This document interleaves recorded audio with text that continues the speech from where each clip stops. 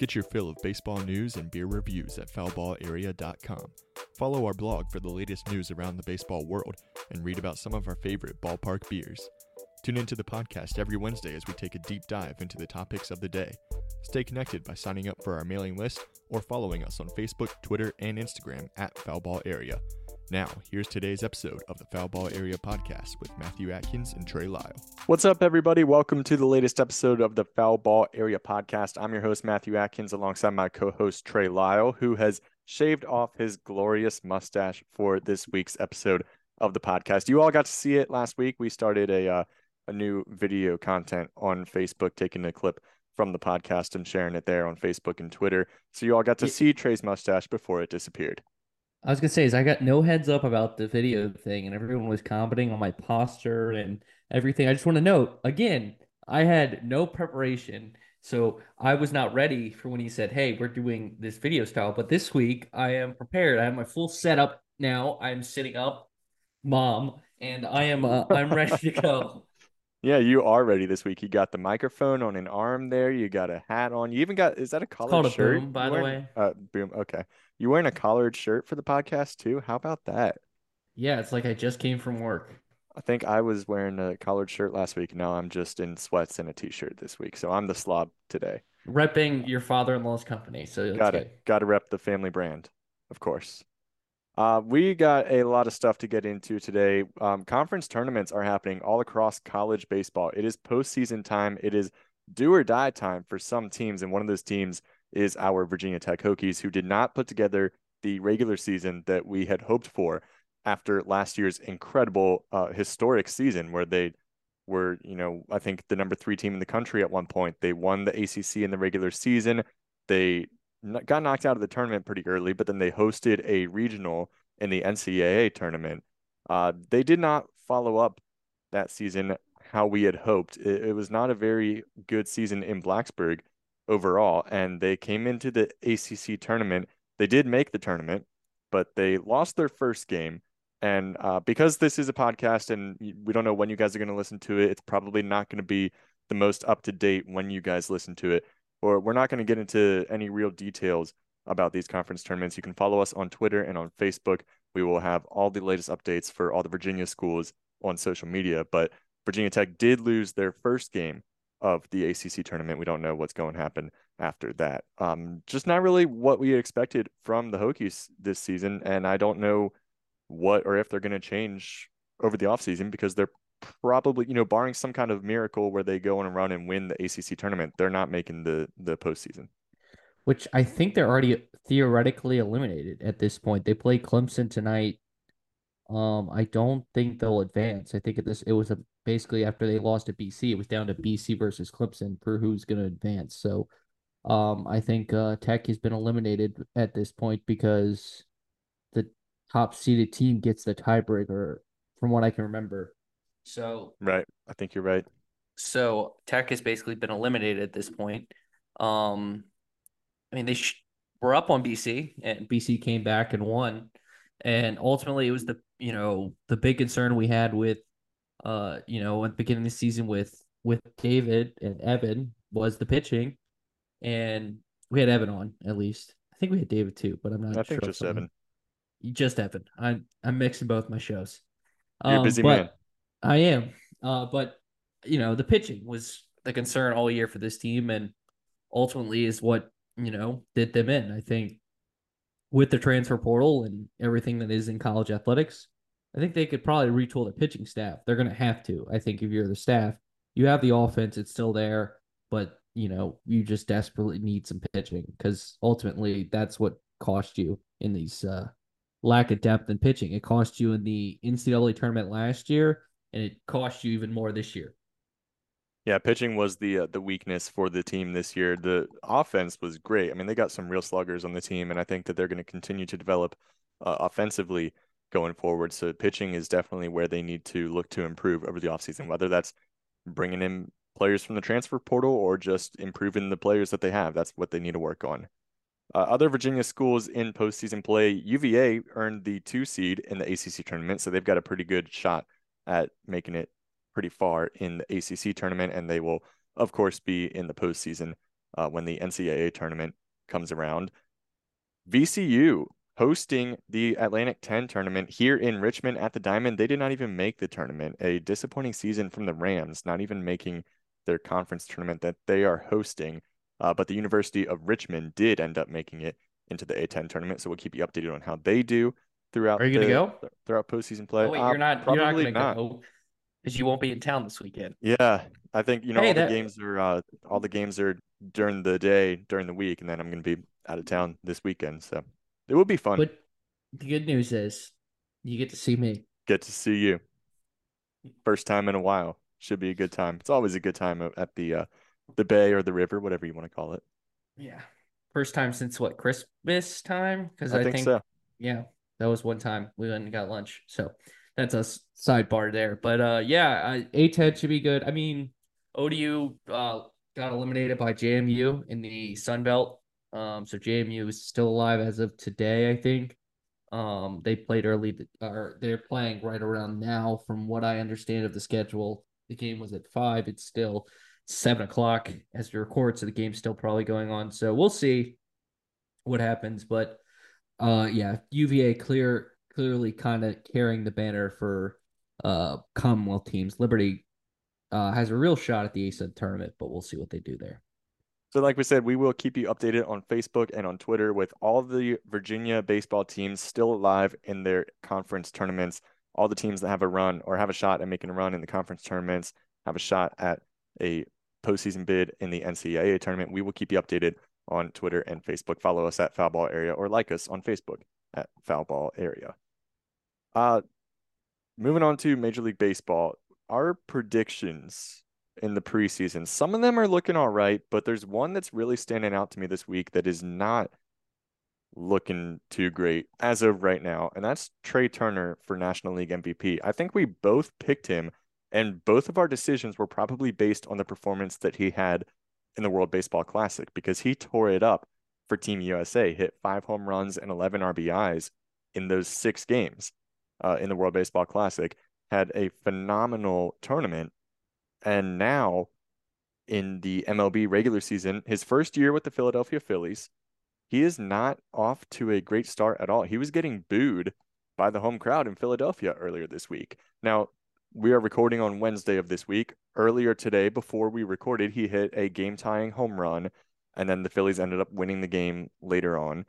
That's his 5th home run of the year, 13 RBIs now in the year. So he has finally reached his or tied his mark of home runs that he hit in the World Baseball Classic, and he has surpassed the amount of RBIs that he had in the World Baseball Classic. But it took him until May 24th to get there. So not a good start by Trea Turner to his Phillies career.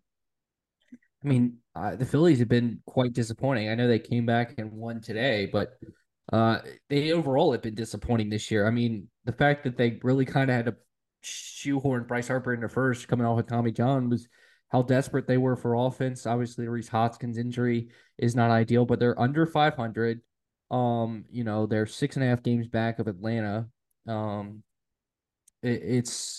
whole team's been a disappointment, and I think they expected more out of Trea Turner, but good for him. He hit a lot of clutch home runs during the World Baseball Classic, and he does it again. So maybe you expect his game to step up as we get later in the year. We'll see. Yeah, but we had very high expectations for him. But someone who I had very high expectations for, you like that transition right there, folks. Gerrit Cole, who becomes the 3rd fastest player to get to 2,000 strikeouts. He did that last night against the Orioles. Yankees came back and won there, which they're on a hot streak as well. One of the hottest teams in baseball is the New York Yankees, but Cole gets it done, gets his 2,000 K. He was the 3rd fastest, and it's someone who I picked to be the Cy Young in the American League. And if you pick Jacob deGrom, and Jacob deGrom got hurt, shockingly, not shocking. But I think if you had to pick an AL MVP or an AL Cy Young today, it's Gerrit Cole. And he the only 2 people to do it faster was Kershaw and Chris Sale. So, or excuse me. Yeah, or Randy Johnson and Clayton Kershaw, excuse me. I misread that stat. Yeah, it's a pretty impressive stat to see someone reach 2,000 strikeouts that fast. I mean, third fastest of all time by innings pitched. So it's really impressive to see that. You don't see those big number stats a whole lot anymore these days with the way that the game is played. Starters don't really go that deep into innings or into games anymore. 5, 6 innings at most is what you see a lot of starters go. It's a really solid performance if you see a starting pitcher go 7 innings. So you got to pitch a lot of innings to reach 2,000 strikeouts. You also have to be a really good pitcher and be able to strike out a lot of batters. And Gerrit Cole is both for the Yankees. And especially this year, he's off to a really, really solid start. He's had some good years since he signed with the Yankees, but this is probably the best that he's had so far. And I think you made the right call as of right now. If the season ended today, he would be the AL Cy Young, but it is only the end of May, so there's still a lot of baseball left to be played. Uh, you know, I'm leaning towards both of my predictions that we've talked about just now, NL MVP and AL Cy Young.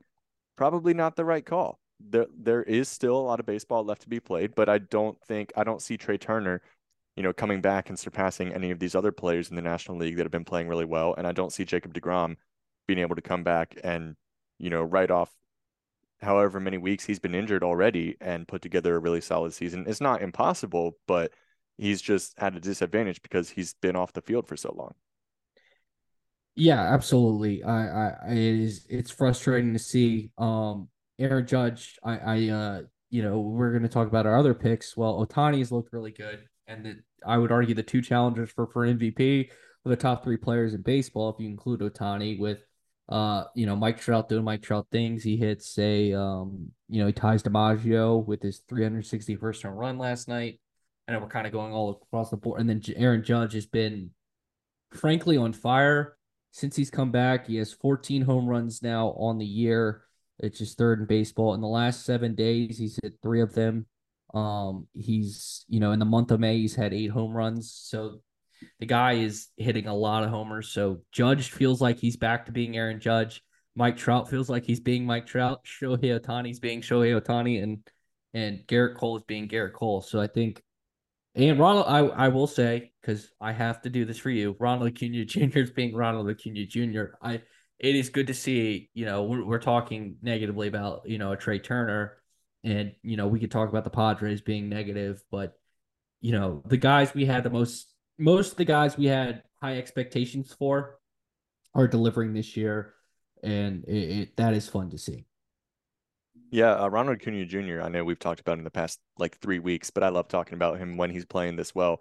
I mean, he could hit, 30 home runs and steal 60 bases this year. He could really turn it on and go for 40 home runs and 60 bases. He's really putting together a really solid year for the Braves, and I love to see it. But Aaron Judge, like you said, he has been really, really hot these past couple of weeks. He now leads the league in OPS, 14 home runs on the season, like you said. I think he's on pace for around 58 home runs right now.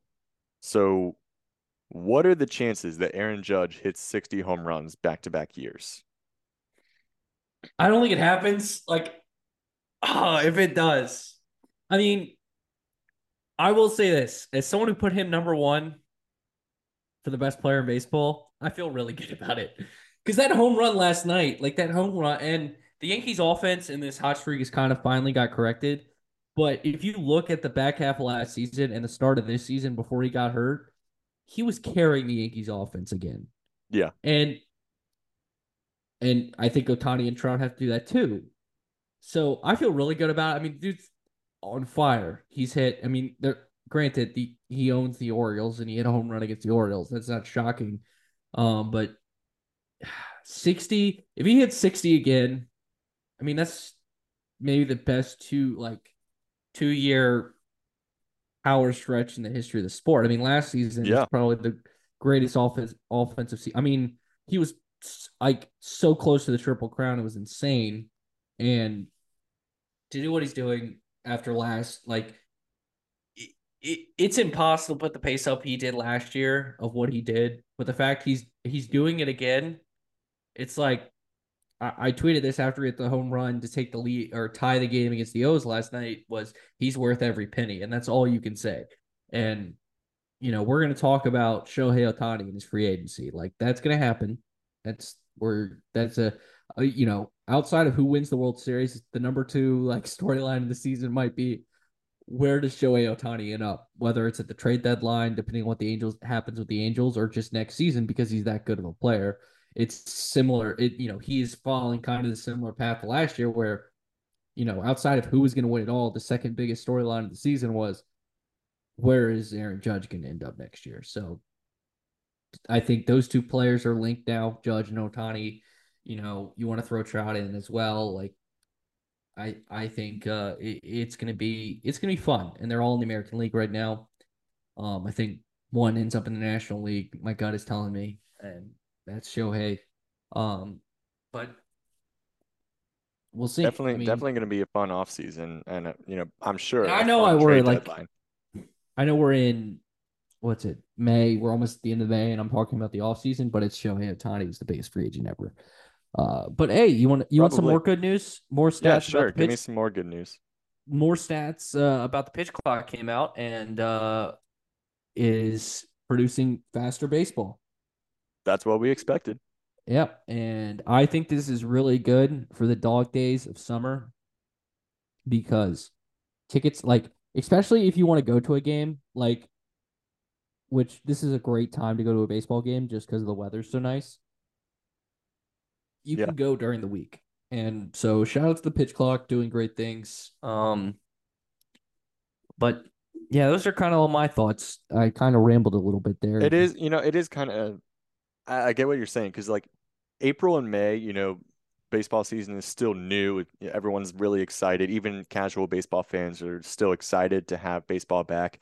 June and July, this doesn't apply to me. I love baseball all the time, but June and July, especially for the casual fans, it's like, why are we playing games right now? Why does this matter? There's 162 games to play in a season, and it's the middle of June, and our team is in fourth place. Why does this game matter?